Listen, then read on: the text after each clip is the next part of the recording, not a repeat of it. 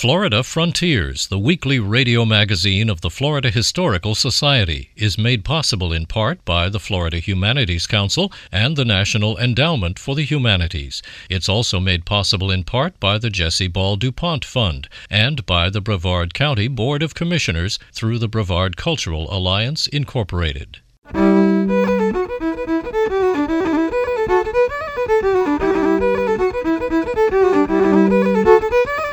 This is Florida Frontiers, the weekly radio magazine of the Florida Historical Society, on the web at myfloridahistory.org. I'm Ben Brotmarkle, and coming up on this week's program, Charles Cobb, author of the book On the Road to Freedom, a guided tour of the Civil Rights Trail. What we did in the 1960s is not going to answer every question that confronts somebody living in the 21st century, but there might be some things that are useful.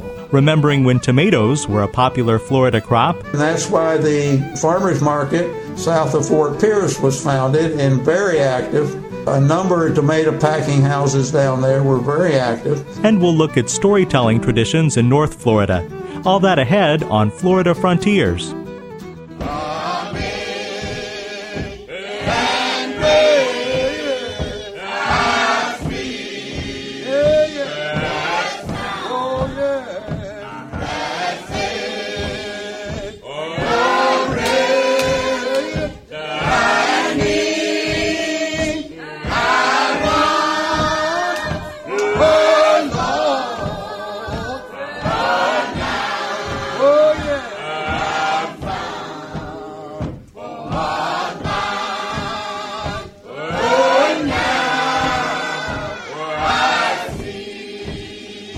Charles Cobb is a founding member of the National Association of Black Journalists and author of the book On the Road to Freedom, a guided tour of the Civil Rights Trail. The book is part memoir, detailing Cobb's own work in the Southern Freedom Movement, part travel book, taking the reader to 400 historic sites, and part history, where Cobb attempts to place the civil rights era between World War II and the assassination of Martin Luther King into a new context. Charles Cobb's own participation as a civil rights activist began in February of 1960 with the sit-in movement, which led to the creation of the Student Nonviolent Coordinating Committee. Some of us, and I was one of them, dropped out of school to work full-time, 24/7, around the South, mainly around voter registration. And we were part of a very old tradition in Black America of community organizing. And what you would see if you went into the history would be a convergence of young people like myself. I was 19 years old when I showed up in Mississippi. Convergence of young people with older people, usually in their 40s, 50s, and 60s, who had been involved around the idea of organizing for civil rights throughout the South. I tell in the book my own particular story because I was involved in the sit-in movement on the campus of Howard University. And remember, Washington, D.C. was completely surrounded by segregated states, Maryland and Virginia. CORE, the Congress of Racial Equality, invited me to I forget the title, a youth leadership civil rights training workshop in Houston, Texas. So I decided, as only a 19-year-old probably can, to take advantage of the invitation to see the entire South. And I bought a bus ticket from Washington, D.C. through Virginia, the Carolinas, Georgia, Alabama, Mississippi. I got off the bus in Mississippi because students were sitting in Mississippi in Jackson. And Mississippi, to our way of thinking, was the worst place on earth for a black person. So I couldn't quite get a fix on the idea of black students sitting in it, so I wanted to meet some of them. And when I told one of the students whom I met that I was on this bus trip headed towards Texas, Lawrence Guillot, great big guy, and he looked at me with total disdain, and he said, I remember his words, he said, Houston, Texas, for a civil rights workshop. What's the point of that when you're standing right here in Mississippi? And it was clearly a challenge. And Guillot, as it turned out, who would later become the head of the Mississippi Freedom Democratic Party in Mississippi, was on the way up to the Mississippi Delta to join another fellow on a voter. And before I even got back on the bus, a day or so later, the Ku Klux Klan got after him and Sam and some other people, and they called down, and then the phone went dead. Well, I simply couldn't get on a bus and go to Texas without knowing what had happened to him. So I jumped in the car that was going up to investigate and wound up staying up there for almost 5 years. Cities familiar to civil rights history, such as Birmingham, Selma, and Atlanta, are featured in On the Road to Freedom, but Cobb also takes his readers to less well-known towns that played an important role in the movement. It constantly posed the writer's dilemma. On one hand, yes, Birmingham is well-known, Selma is well-known, Montgomery is well-known, etc. There are places that are well-known. And as a practical matter, also, there are places you want to send people to if you're writing a travel book because they're museums. You want to send them to the Civil Rights Museum in Birmingham. But as somebody like me who was involved in the movement, you also know that there are lots of places that were important to the movement that aren't well known. Most of southwest Georgia, parts of Alabama, Lowndes County, Alabama, most of the Mississippi Delta, and you want to send people there because that really gets more to what I think the Southern Freedom Movement was, a movement of community organizing in really the backcountry of the South, less a movement of mass protests in public spaces led by charismatic leaders. Well, that was an important dimension. If you would ask me, to describe the movement, I would describe it in terms of community organizing. The writer's dilemma, if you're writing a travel book, of course, is, well, but if you go to these places, what's there? You tromp out in the middle of the field. I could take you to someplace in Holmes County, Mississippi, and I say, right here was where the Freedom School was. You don't understand, but it's nothing. And I did this with my daughter. You're standing in a bunch of weeds, And so I was trying to, on one hand, trying to figure out. I did it successfully in some places, and looking at the book now, maybe not as successfully as it could have been in other. But I really did want to introduce readers to places that they wouldn't ordinarily think of going to, like Cambridge, Maryland, or for that matter, I suspect that the average tourist coming to St. Augustine, Florida, wouldn't think of that town in terms of civil rights, yet it has a well-marked civil rights trail. In his book, On the Road to Freedom, Cobb says in his epilogue that Florida may be the state that is most ignored in discussion and assessment of the Southern Civil Rights Movement, although significant events unfolded in the Sunshine State. Some of the historic sites that Cobb visits in the book include the Jackie Robinson Ballpark and Monument in Daytona, the Harry T. and Harriet V. Moore Cultural Complex in Mims, the Axe Handle Saturday Memorial in Jacksonville, and the Kingsley Plantation on Fort George Island. Cobb places most of his emphasis on St. Augustine. The protests and civil rights demonstrations in St. Augustine tipped the balance that summer in the sense of passage of the 1964 Civil Rights Act and the Public Accommodations Act. And as I say, the kind of violence that the protesters met with, were seen all over the world, and it had to be embarrassing to the state of Florida. So I talk about it. I also talk, because every chapter in the book also provides some historical context outside of the time frame of the time frame I'm talking about when I discuss the civil rights movement is very specific. It starts with a 1939 concert at the Lincoln Memorial by Marian Anderson, and it ends with the assassination of Martin Luther King in 1968. It's this time frame that I call the modern era of the civil rights movement. Other people could make other arguments for, but this is what I think of it as.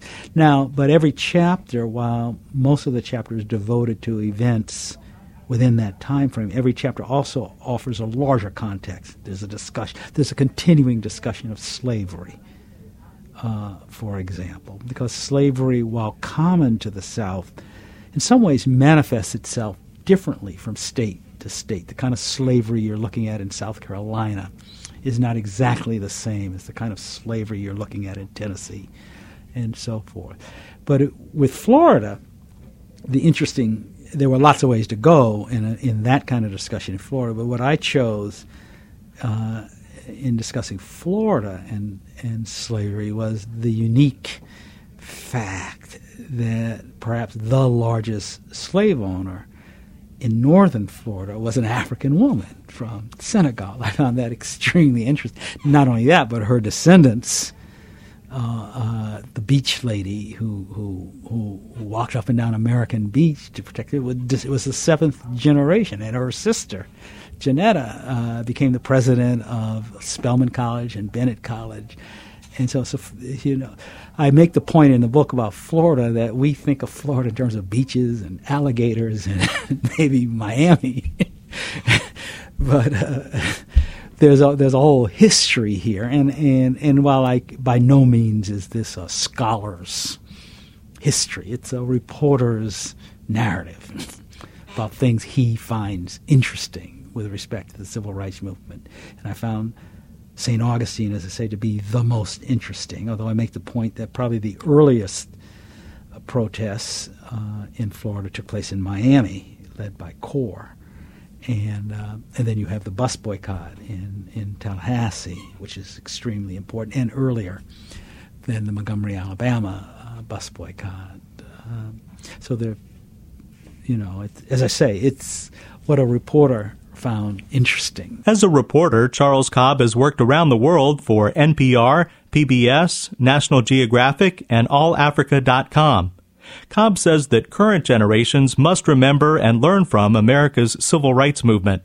Drawing on my experience as a reporter and writer, essentially in foreign affairs, that I have seen all over the world how easily civil rights and civil liberties can just be obliterated. It doesn't take a lot. A demagogue here in the right circumstances, a steep enough economic decline over here.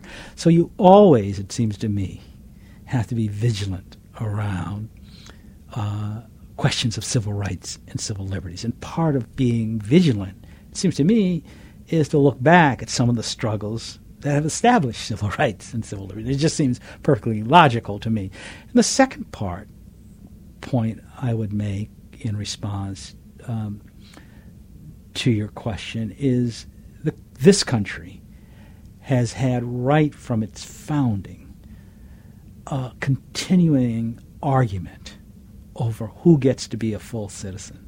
And that's not resolved. And the question of citizenship is a civil rights issue again. Who gets to be a full? Gays? Do they have full rights? Women? Native Americans? Illegal immigrants? There's a huge... this argument started with the founding of the country, really around black people and Native Americans. And while parts of it are resolved, in 1965, the country finally decided, damn near 300 years after its founding, that blacks could vote. So this argument is not finished. And you have to, again, I think it's worthwhile seeing what's useful in past struggle. What we did in the 1960s is not going to answer every question that confronts somebody living in the 21st century. But there might be some things that are useful. Charles Cobb is author of the book On the Road to Freedom, a guided tour of the Civil Rights Trail.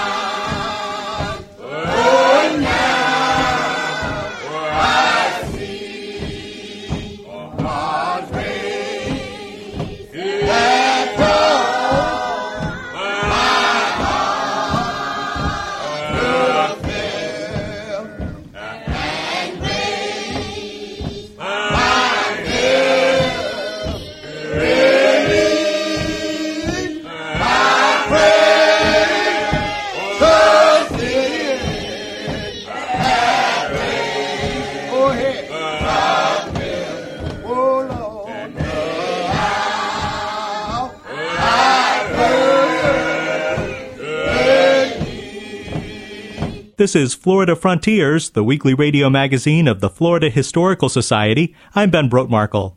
Please visit our website at myfloridahistory.org, where you can order great books on Florida history and culture, find out about upcoming events and activities, and become a member of your Florida Historical Society. You can also listen to archived editions of this program at myfloridahistory.org. Things have come to a pretty pass. Our romance is growing flat. For you like this and the other, while I go for this and that. Goodness knows what the end will be. Oh, I don't know where I'm at.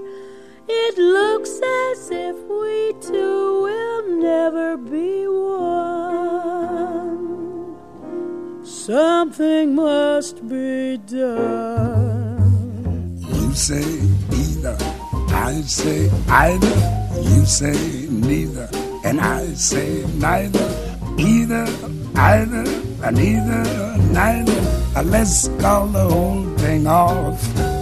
Yes, you like potato, and I like potato. You like tomato, I like tomato. Potato, potato, tomato, tomato. Let's call the whole thing off.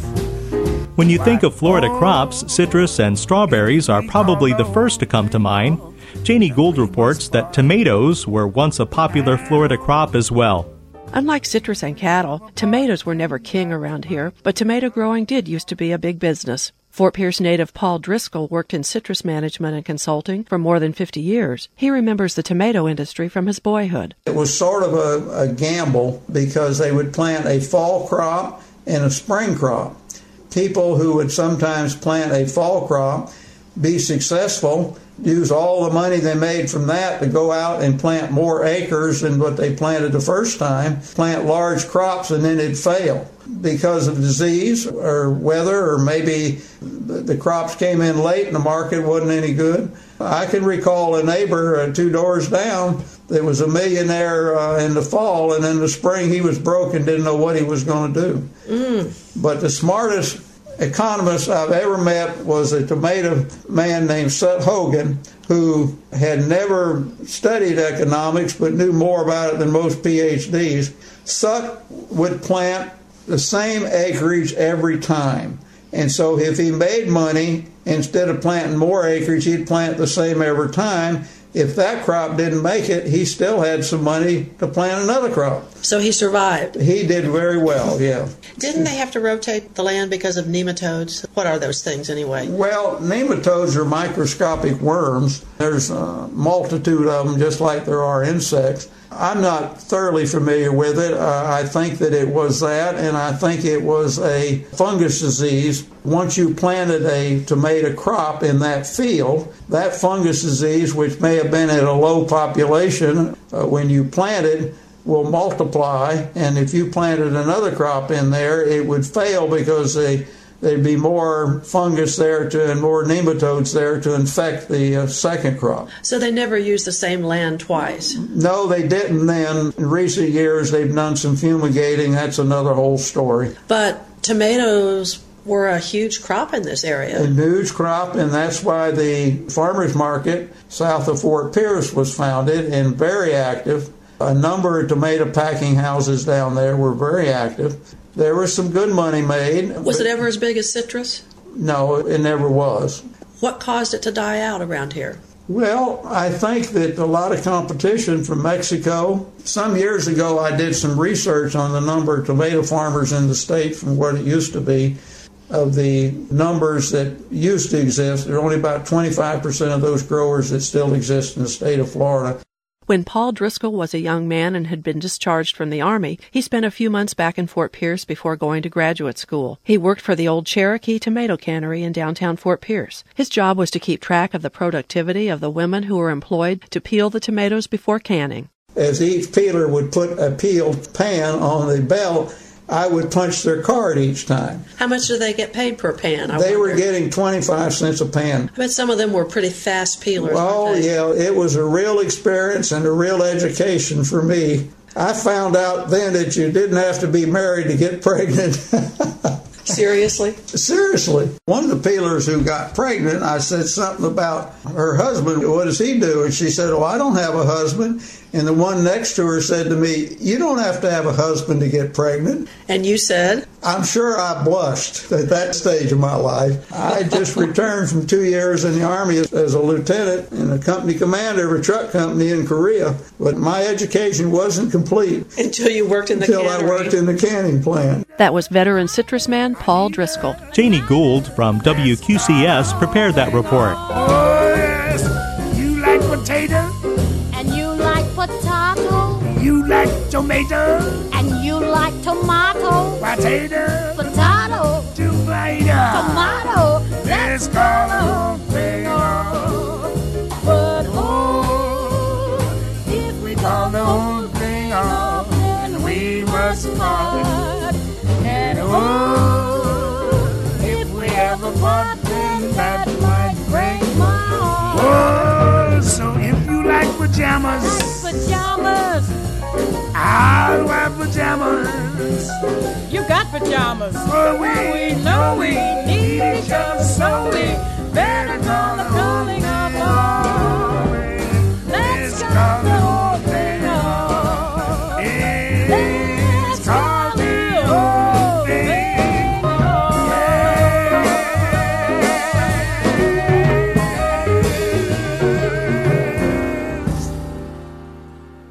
This is Florida Frontiers.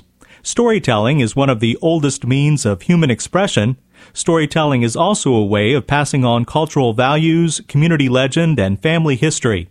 Today, many people are content to let movies and television tell our stories for us, but there are some who still believe the old tradition of storytelling should be kept alive. Bill Dudley has more. All right, children. I'm going to tell you the tale that my mama told me when I was a little girl. One night, my fox said, "But Rabbit, how about going to see our gals tonight?" And Bur Rabbit said, "Well, all right, Brother." Recorded at the Florida Folk Festival in 1953, storyteller Annie Tomlin with her North Florida versions of some of the American South's best-loved folk tales. And these were stories that she would tell at the Florida Folk Festival, but she would also tell them in front of a little kerosene heater in her house during the winter months when the kids would all be gathered around, her kids and her grandkids. And it was part of that community. Since moving to Florida in 1997, folklorist John Kay has been collecting stories of all kinds from people in what he calls the Suwannee River Valley, an area ranging from the headwaters near Georgia's Okefenokee Swamp all the way to the Gulf of Mexico. I was interested in stories and how stories are situated in place, and also how they last over generations, how they transfer from one generation to the next, and if they do. Now, Carl, you tell me that you know this story. It's not a fairy story, you say, but it's a good old story. Yeah. So you go right ahead and tell it. All right. In his work, Kay is able to draw on a distinguished line of Florida collectors that has included Zora Neale Hurston and Stetson Kennedy, heard here interviewing a storyteller in the late 1930s as part of the WPA Federal Writers Project. He had fried potatoes, he had roasted potatoes, and he had stewed potatoes. He had he had tater custard, he had a sliced potato pie. John Kay says he's uncovered a range of different kinds of stories for different purposes and occasions. It's a wide variety of stories because stories serve functions. Stories that are told by women are often things that are associated with rearing children or things that are told in the kitchen and that sort of thing. So there are stories that are often much more traditional, sometimes folk tales. But then men tend to tell more jokes, more stories that are associated with occupations, like Lem Griffiths' stories are associated around the fish camps, which is his business. I take lots of people into the Okefenokee Swamp, taking many hundreds of them in there, brought a few of them back. It's a very safe place to go. We never have had anyone to get drowned down there yet. If one falls overboard, an alligator always swallows them before they have time to drown. Before his death in 1966, Lem Griffiths was probably the most famous teller of tall tales in the Suwannee River Valley. People are afraid of bear, naturally they would be. And any of you folks ever visit the Okefenokee Swamp and is afraid of a bear, please carry a walking cane with you. They will not catch you if you carry a walking cane, providing you carry that walking cane fast enough. There are these little elements, what we call motifs in folklore, and they become interchangeable. Zelton Connor, who grew up a generation later and many miles from there, tells the same joke, but the elements are different. If you're afraid of alligators, if you carry a pine cone, you don't have to worry about them bothering you, provided you carry it fast enough. So you have these motifs, these little elements.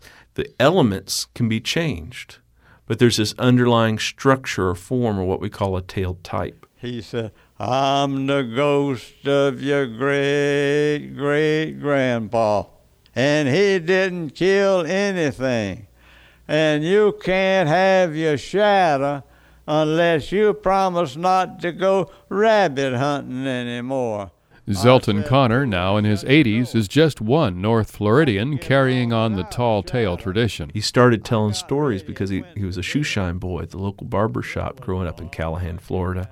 And he would listen to these old men tell swap tales. And so he said a lot of my stories came from that. But more often, folklorists find stories passed down within family circles. In our contemporary society, you say storytellers, you get this idea of librarians in floppy hats, telling stories that they've learned out of books. But these stories and jokes and oral traditions in general are things that are rooted in place and are part of family, and they need to be part of daily life. The families and communities that keep those alive, those stories persist for a longer period of time. A lot of the artistry of storytelling is being lost. The stories are contracting a little bit. People don't spend the time sitting around the kitchen table telling stories like they once did. And so it's kind of like working any muscle or anything. The stories don't get exercised. But Rabbit put on his white shirt and his collar and his tie and his black hat. But Fox always going, plain old country boy with his blue jeans and his plaid shirt, his red pocket handkerchief. One of the things I'm really interested in this project is to take these stories that are now often in archives or just part of family memories and take them back to people and use them to teach communities about folk life. I want to try to teach this kind of beauty of these animal tales alongside folk tales, alongside myths. What I'm hoping is we can put together a public forum, a public presentation where I can present these storytellers and their stories, and then get people to understand that kind of storytelling tradition, how all these elements kind of fit together. Folklorist John Kay. I'm Bill Dudley. With funding from the Florida Department of State Division of Cultural Affairs, this report was produced by the Florida Humanities Council. You've been listening to Florida Frontiers, the weekly radio magazine of the Florida Historical Society. Please join us again next week, and until then, visit us on the web at myfloridahistory.org. Have a great week. I'm Ben Brotemarkle. Florida Frontiers, the weekly radio magazine of the Florida Historical Society, is made possible in part by the Florida Humanities Council and the National Endowment for the Humanities. It's also made possible in part by the Jesse Ball DuPont Fund and by the Brevard County Board of Commissioners through the Brevard Cultural Alliance, Incorporated.